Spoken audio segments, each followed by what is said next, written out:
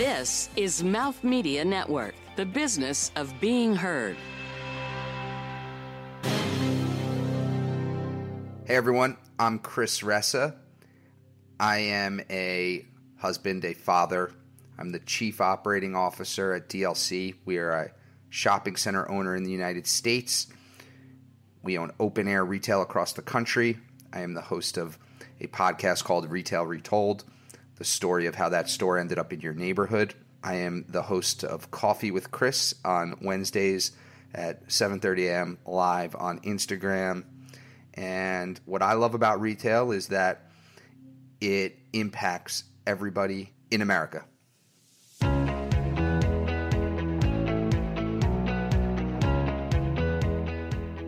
From New York City, you're listening to Retail is Your Business, covering the intersection of innovation and business in the retail industry.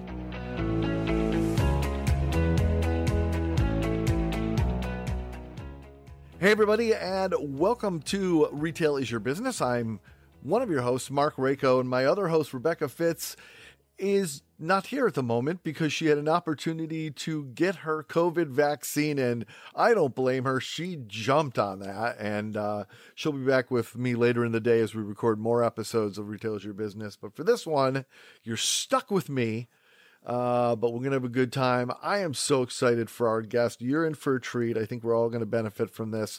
His name is Chris Ressa, as you heard earlier, and boy, talk about a guy in the thick of it.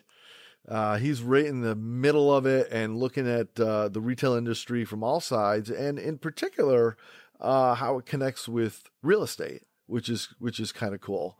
Because of his podcast, the work that he does, he also gets to talk with a lot of people that are actually on the frontier, in the field, in the war zone in retail, and hear the things that are going great and the things that aren't.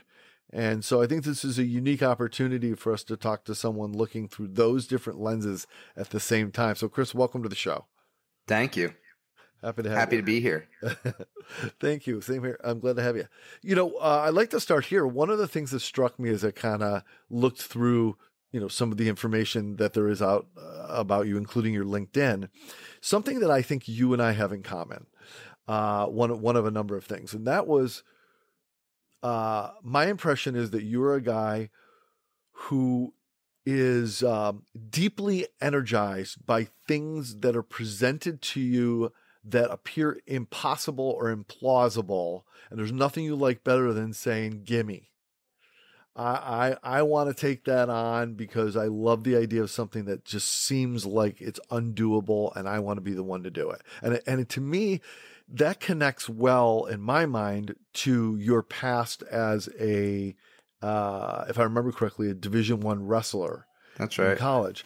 And a lot of wrestling has to do with what seems like an immovable force driving you down to the mat, and you have to figure out some move that you can wrangle yourself out of there and reverse fortune where you end up on top. And to me, that seems to mirror a lot of the struggle that retailers have, obviously in this time of COVID, but often there are just forces that come at you, and you have to have a great strategy to figure out how you can end up on top. So I just wanted to mention that alignment, and I was curious, maybe your reaction to that thought.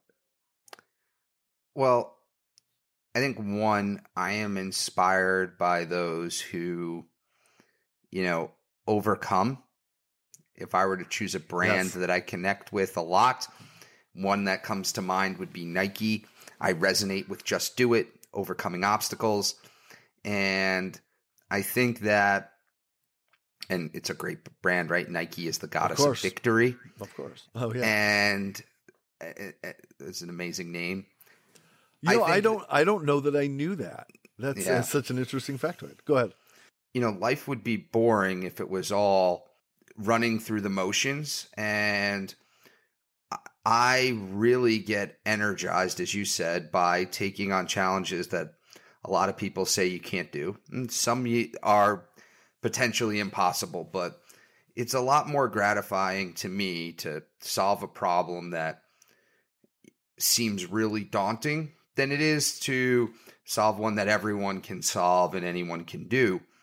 And that's what that definitely drives me. There's no more place that's, a midst of disruption and has many problems that need to be solved that seem really daunting than retail.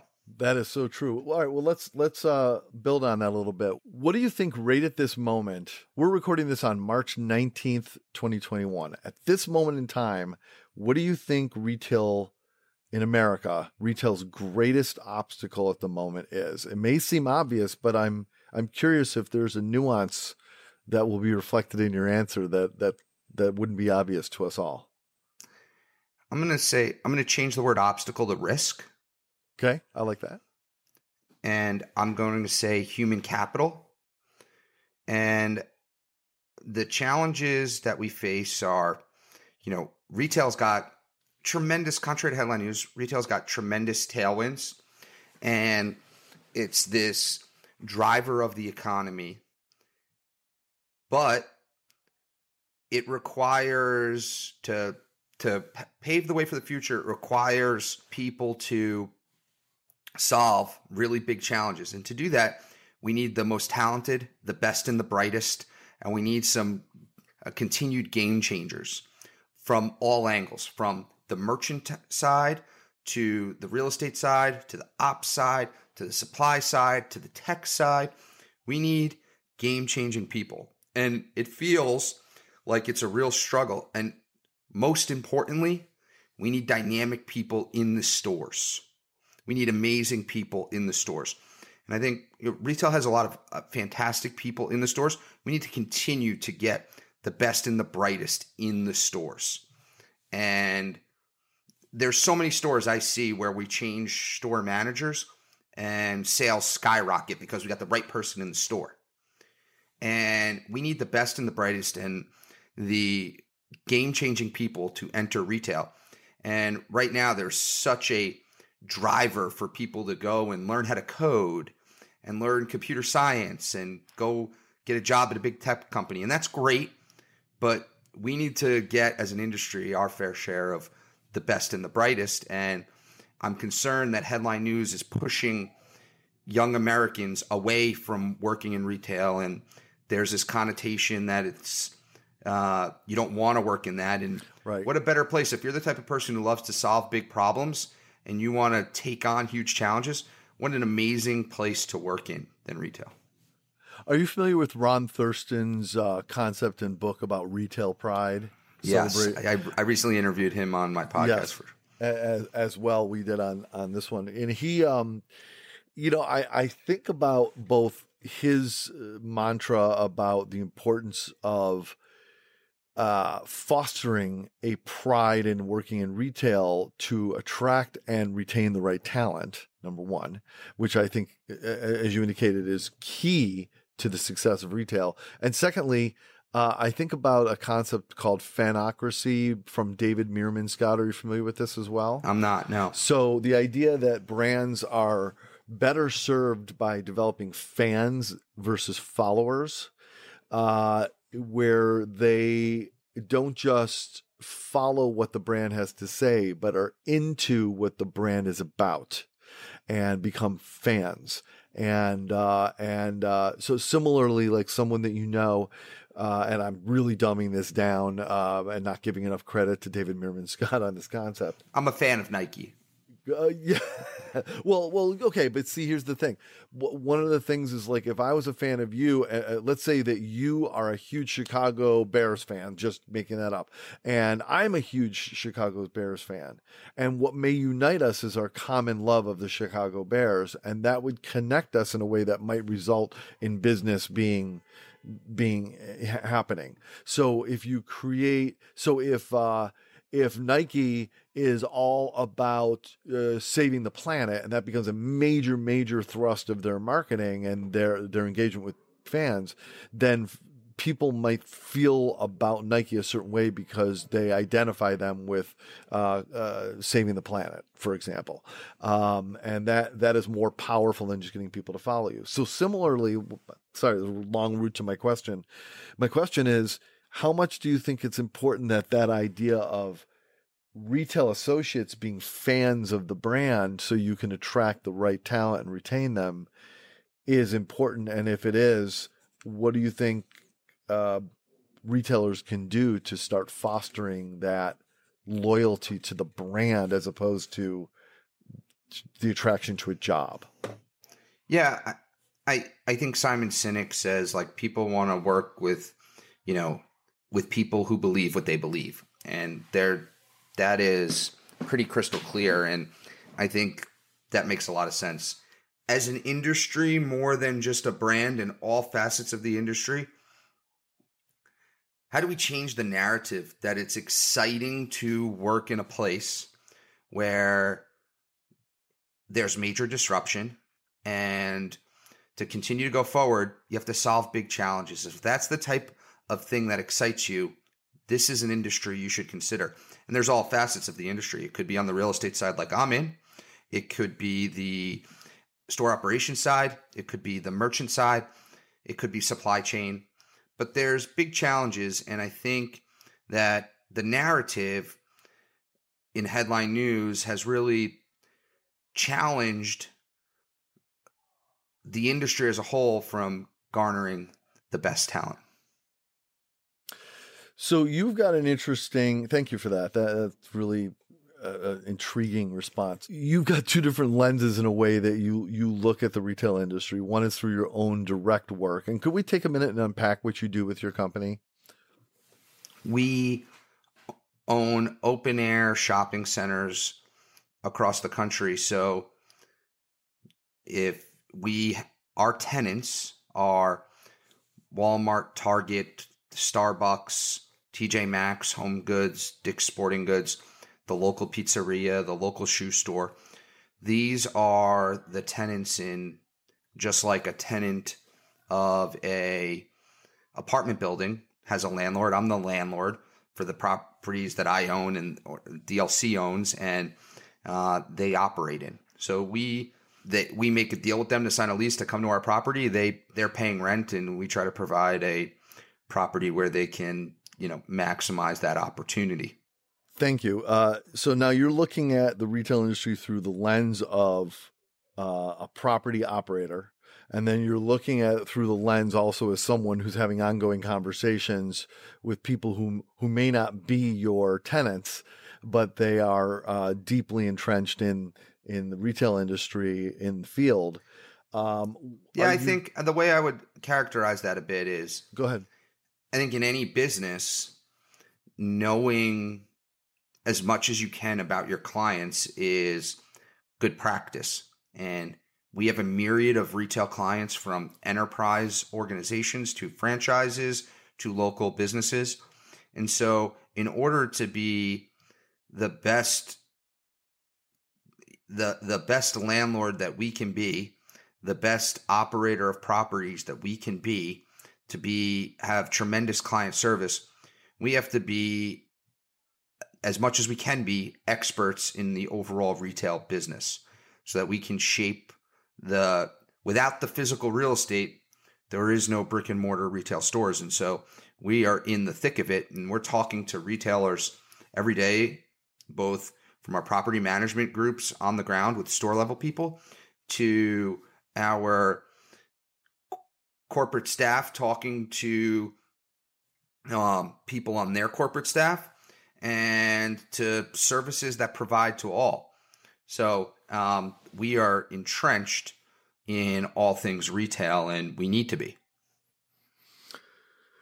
Okay, so given the moment that we're in, not to make it all about the pandemic here, but it's a reality that the retail industry and others obviously are facing at the moment. What kinds of things with your clients have you and your team needed to consider to help your clients be successful in this moment that may even be outside the realm of how you would normally provide, support and service? So at a store level, during the pandemic, we had something called the ATE strategy, the ATE, which was accommodate, communicate, and mitigate. So where I think mitigate's pretty clear. We had people coming to our properties. We had to do our best to make sure that they were clean, safe places to shop. Number one, so mitigate everything COVID related. Accommodate, that doesn't mean free rent. That just means that there might have been things that we could do, whether it was, there was one tenant that they had a big event that was getting canceled, and so we helped them move it outside and we put a tent up. Might be providing outdoor seating for a restaurant where might not have been able to accommodate that previously. It might be helping with a line because of social distancing outside a store. So accommodate. And then the third was communicate. And that was probably the biggest thing, was we were constantly communicating with our tenants to hear what was going on, to make sure that we understood and we could try to accommodate. So the 8s, communicate, accommodate, mitigate, was our strategy. So along the, particularly on the communication side, you know, one thing that I know a lot of retailers with brick and mortar have had the challenge of is they may have had some e-commerce presence, or they had to quickly slap together an e-commerce presence just to the reality of the situation. And for a lot of brick and mortar retailers, they needed to find a way to capture what was in-store people and move them to e-commerce, at least temporarily, but still build a bridge back to their physical presence. So as people are more comfortable or able to come back to physical presence, they know that's still a place that they can and should be, and to have a really nice bridge built between those two places so that, you know, you don't lose people, but it still feels like they're connected. And I know that some retail managers out there have thought about how they can assist their clients in being successful in this moment, while at the same time trying not to draw people away from it's almost chicken and egg, like trying not to draw people away from the physical presence, but trying to arm that retailer to still be successful so that they can continue to have that physical presence successfully going forward. So the question is how have you looked at that, if at all, about how you can be helpful or supportive with the realities of the leaning towards e-commerce in the moment, while still making sure that your interests in the brick and mortar are served? The fight between e-commerce and brick and mortar, to me, is just noise and headline news. I think the first thing is you have to stop the fight and try to be truly multi-channel. I think it's gone from omni to multi-channel. We have new channels now, right? Or we have old. I've received an Amazon catalog over Christmas, right? An actual physical catalog. So that's a channel. You have the store, you have online. We're seeing now live marketplaces where people are doing like QVC on places. So I think the key is, whoever your consumer is, you need to be where that consumer is, and serve that consumer how they want to be served. And for some, that means it's just the store because it doesn't make economic sense to do it online, right? If you look at Burlington stores who, in the beginning of the pandemic, right before, like literally February, right before this was all going on in 2020, they shut down their e-commerce, and their CEO has been pretty public about, from selling a $12 basket, I can't profit from an e-commerce sale, and so want to drive people to the store. I think if you're trying to fight for any other reason, I think you're going to struggle. Whereas you got to continue to communicate through digital formats to the consumer and give them a compelling reason to come to the store. But if they want to shop you online and you can be profitable doing that, then you should offer that as well. But I think if you're going from this, like we shifted a lot of business online, now I have to force the consumer back to the store. I wouldn't look at it like that. I would say, what are the compelling reasons? What can I offer in the store that someone's going to want to the store? And what are the compelling reasons, or what can I offer in an online format?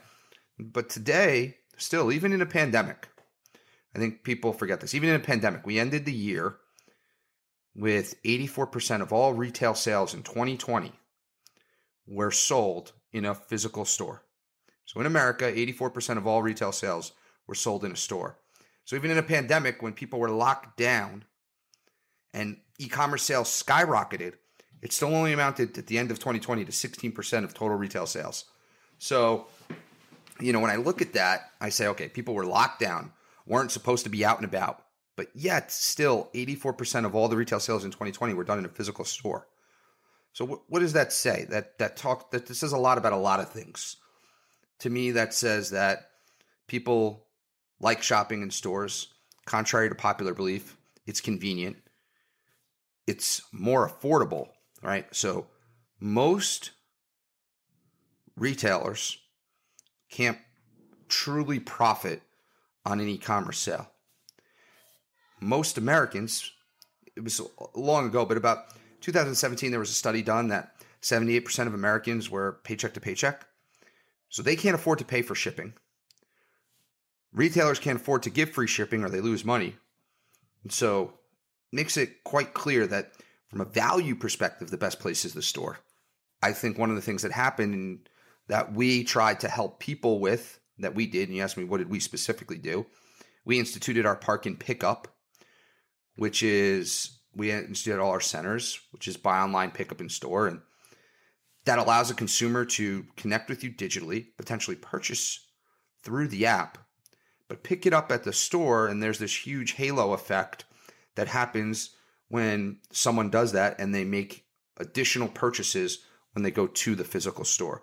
What a way to increase your basket size and solve for the last mile. Up next, you'll hear from Chris on what he's seen is working in stores and perhaps some of the things that are not working so well right after this.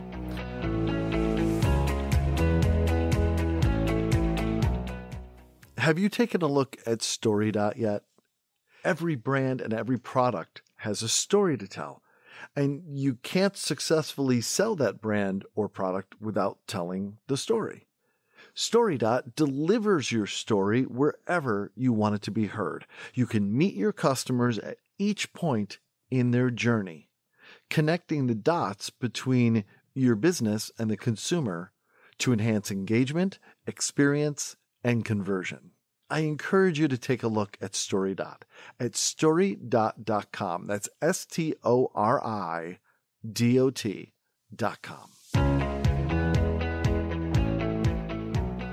All right, welcome back, everybody. And also welcome back to Rebecca Fitz, who stunningly has already completed her COVID vaccination and jumped on the mic with us to continue. So, Rebecca, good to see you. I'm so happy you're with us. How was your shot? It was great. I'm happy to report that was really well organized. I think they might have gotten me in before my appointment. Amazing. So I certainly am saluting all those people who wear blue every day because it's not an easy job. Were you in a situation where the people providing it were military? Was it a military with federal versus state? In a federal building. I'm not sure. They were not dressed in, any military uniform. Okay. But, I'm assuming because court isn't in, they thought, hey, why don't we use the courthouse as a place to, give some shots. So. Well, great. I don't want to get in the weeds here because we're here with Chris, but I have to tell you, I think I told you offline, I'm envious of your experience because I had an experience of waiting 6 hours for my appointment outside for my first shot.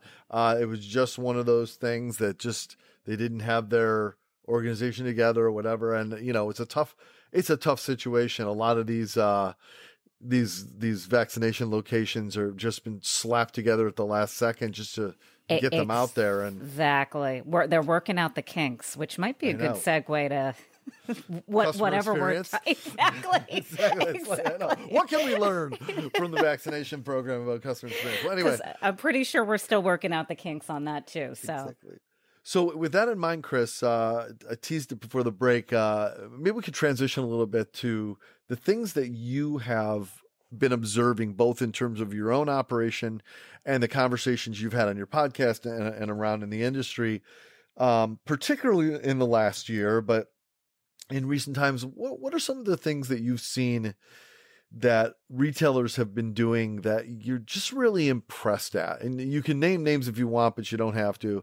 That just, they seem to be in such the right track by what they've done, either from an innovation standpoint, a customer experience standpoint, a use of their physical space standpoint, a bridge to e-commerce standpoint, anything you want to say. And then conversely, if there's things that have raised alarm bells for you, we've seen and go, God, what are these people thinking? They're just missing the boat. Anything you'd like to offer on either or both of those planes?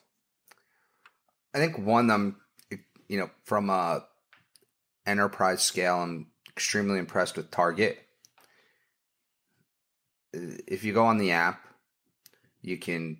most products you can get delivered to your home within 4 hours. You can buy it online, pick it up in store.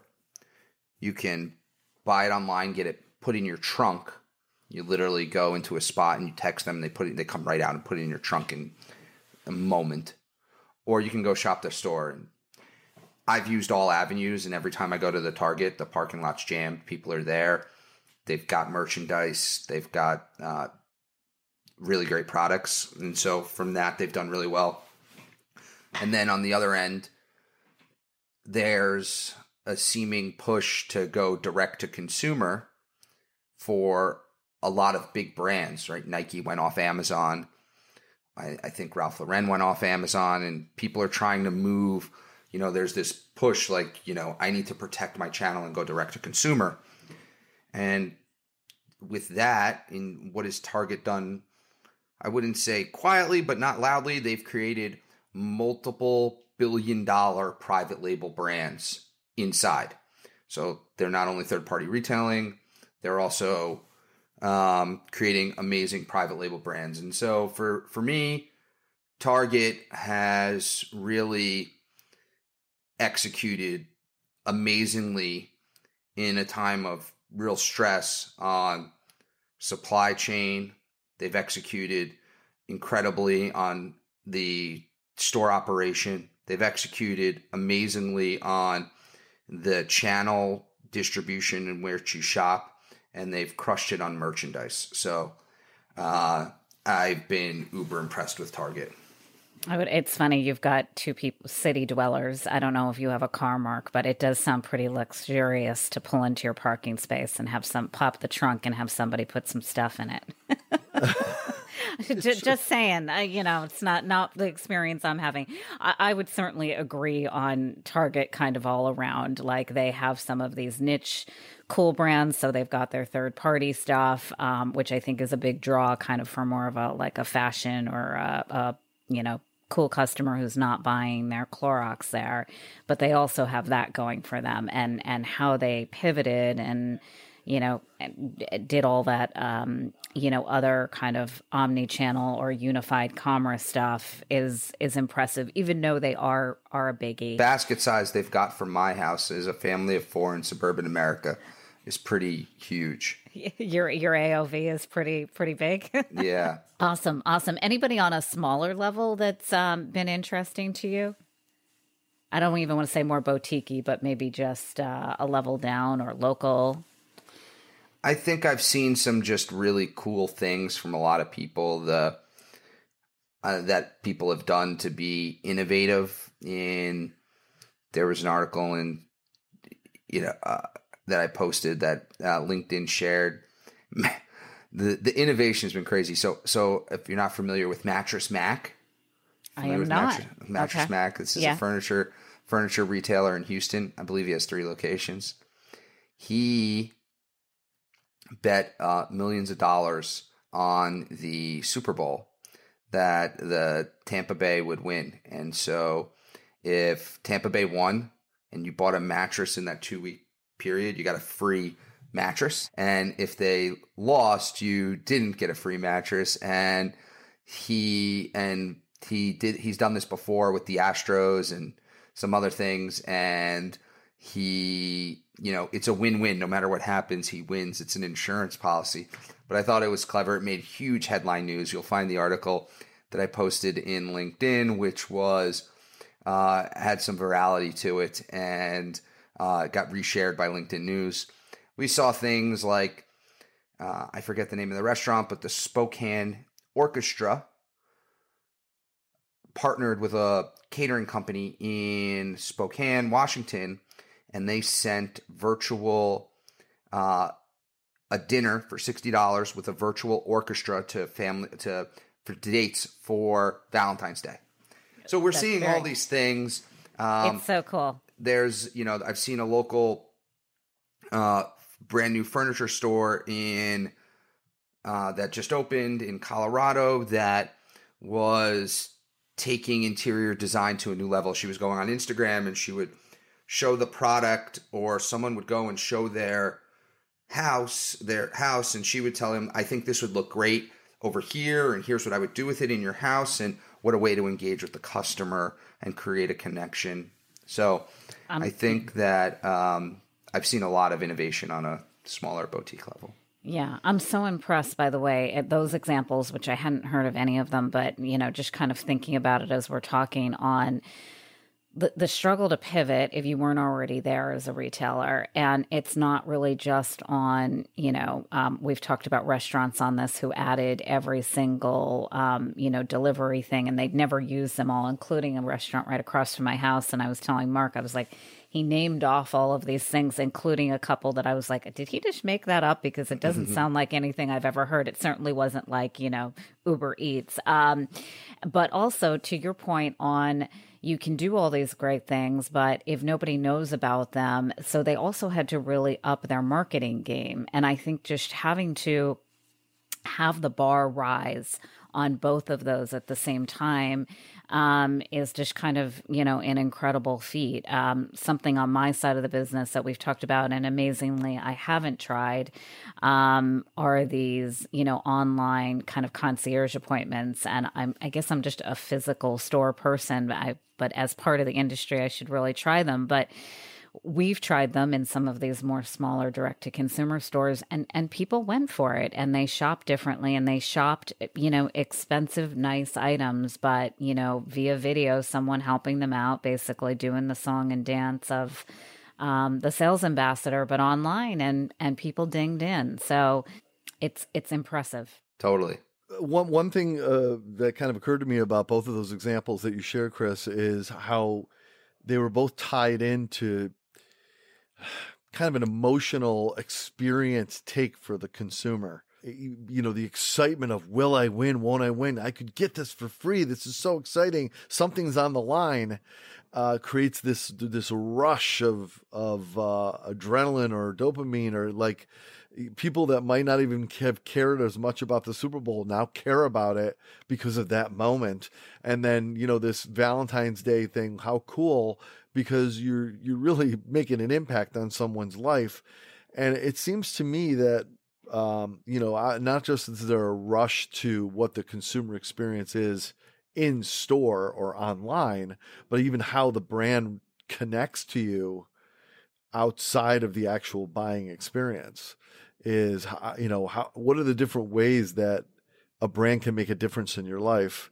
Would you care to comment on how that may be a new consciousness awakening in retailers, that it just simply goes beyond what their square footage is or what their web presence is? Competition is fierce. Going into the pandemic, there were 464,000 brick and mortar stores and 1.8 million online stores. So competition is fierce. Getting brand recognition, getting brand loyalty takes a lot, and money alone can't do it. And so you're seeing that, brands really have to connect with people, and it's not easy to do.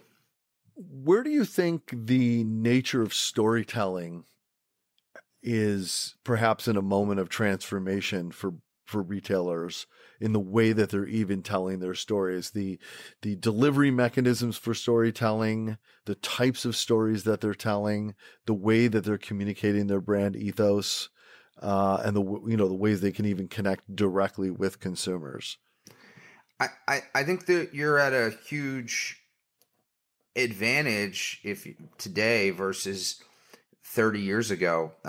The way to connect with consumers through social media and digital platforms creates an opportunity to storytell, and some brands do this really well. Obviously, you had the opportunity previously with mass media, but much more expensive and not accessible for the majority.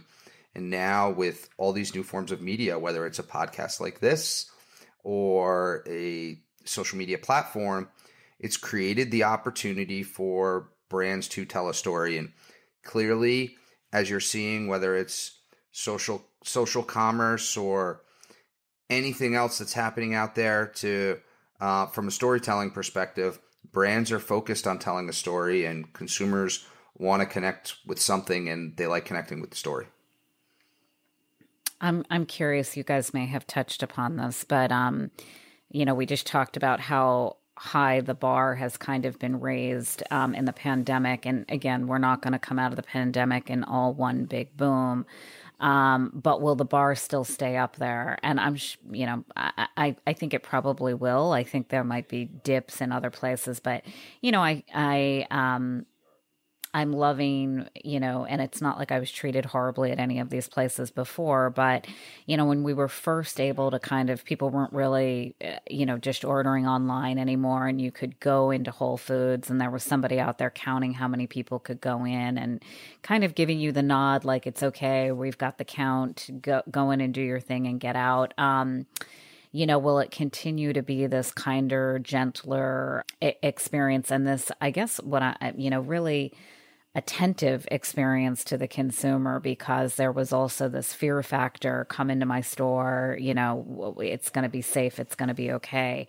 And it'll take us a while to get out of it. So I don't think there'll be this radical dip, like one day everything's just back to normal and it's fine. And you don't have to, have a sales associate on the floor to greet people or help people. But, any insights on that or general feelings? I would say that one of the reasons I don't like the word retail is it covers too much.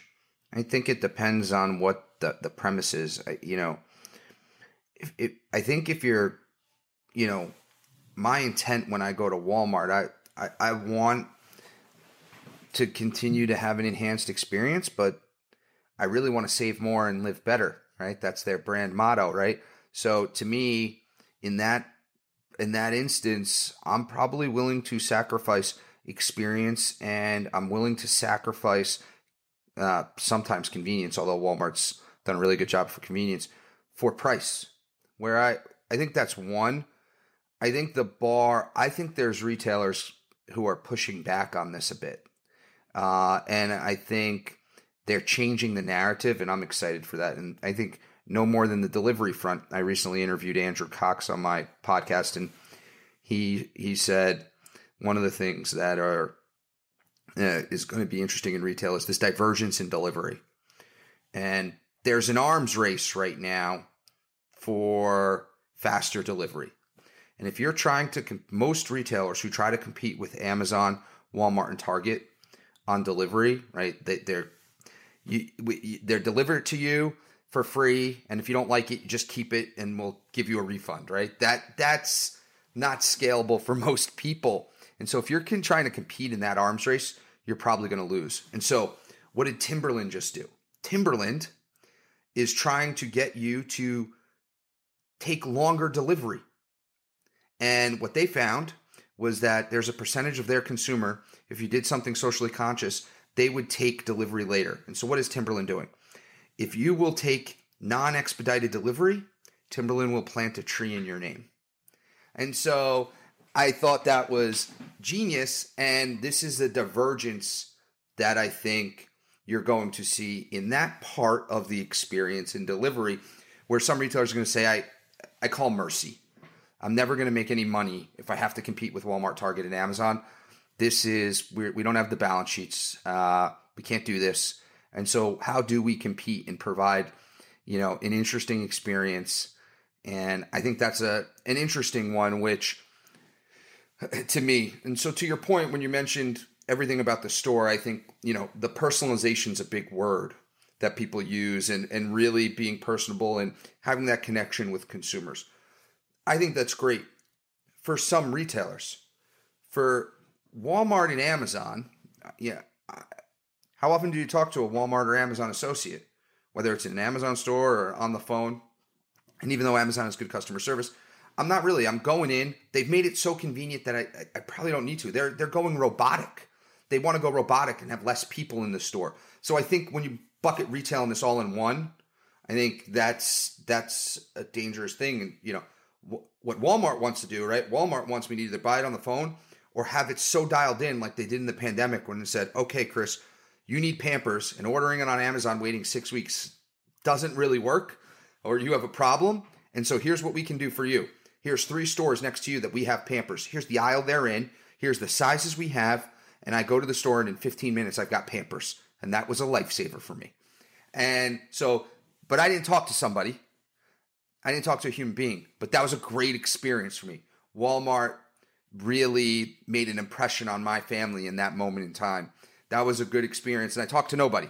So for some, the personalized experience and having the person come home and say, and talk to his friends, and me go to say, hey, John, you got to go see Bob at the store over here. He treated me great. You won't believe what they do. That's one concept, but that's not for all retail. Just like overnight delivery or delivery in 20 minutes won't be all retail. It's not for everyone. It's not for every brand. Yep. There's definitely a spectrum. Agree on that. You brought up another great issue, and we don't have to go down this rabbit hole, but I do think it's interesting, which is, I do think our behaviors will change after the pandemic, and even in a nice way. Retail Brew did a hysterical story, but not so funny when you really deeply think about it. I think it was called Boxalypse because at the height of the pandemic, we were all ordering stuff and boxes were being, chucked in your doorway. If you, have a doorman, your porch, whatever it is that sustainable for the planet Earth? Forget about if it's sustainable for the retailer or they can do it all the time.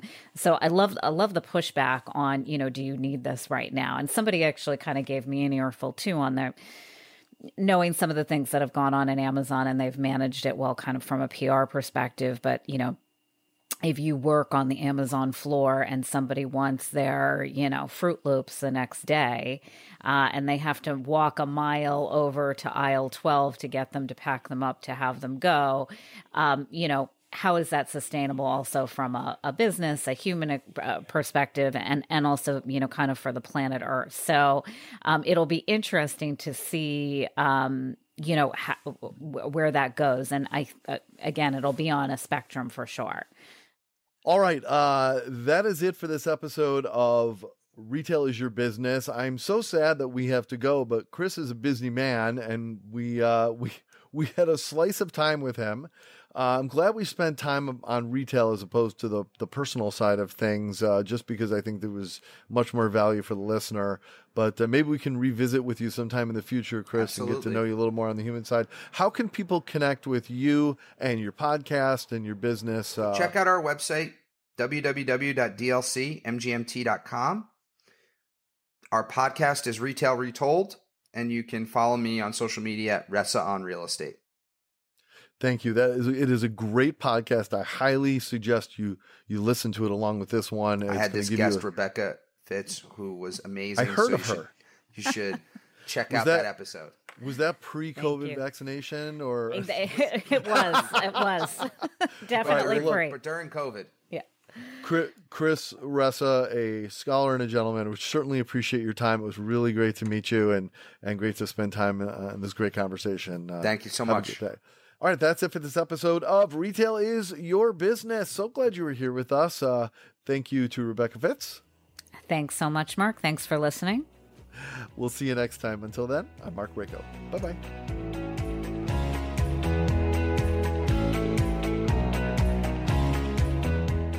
This has been Retail is Your Business, produced by Mouth Media Network. Copyright 2020. Your brand message can be on this show.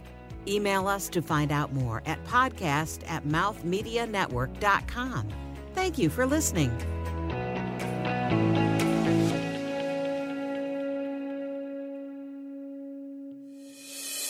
This is Mouth Media Network, audio for business.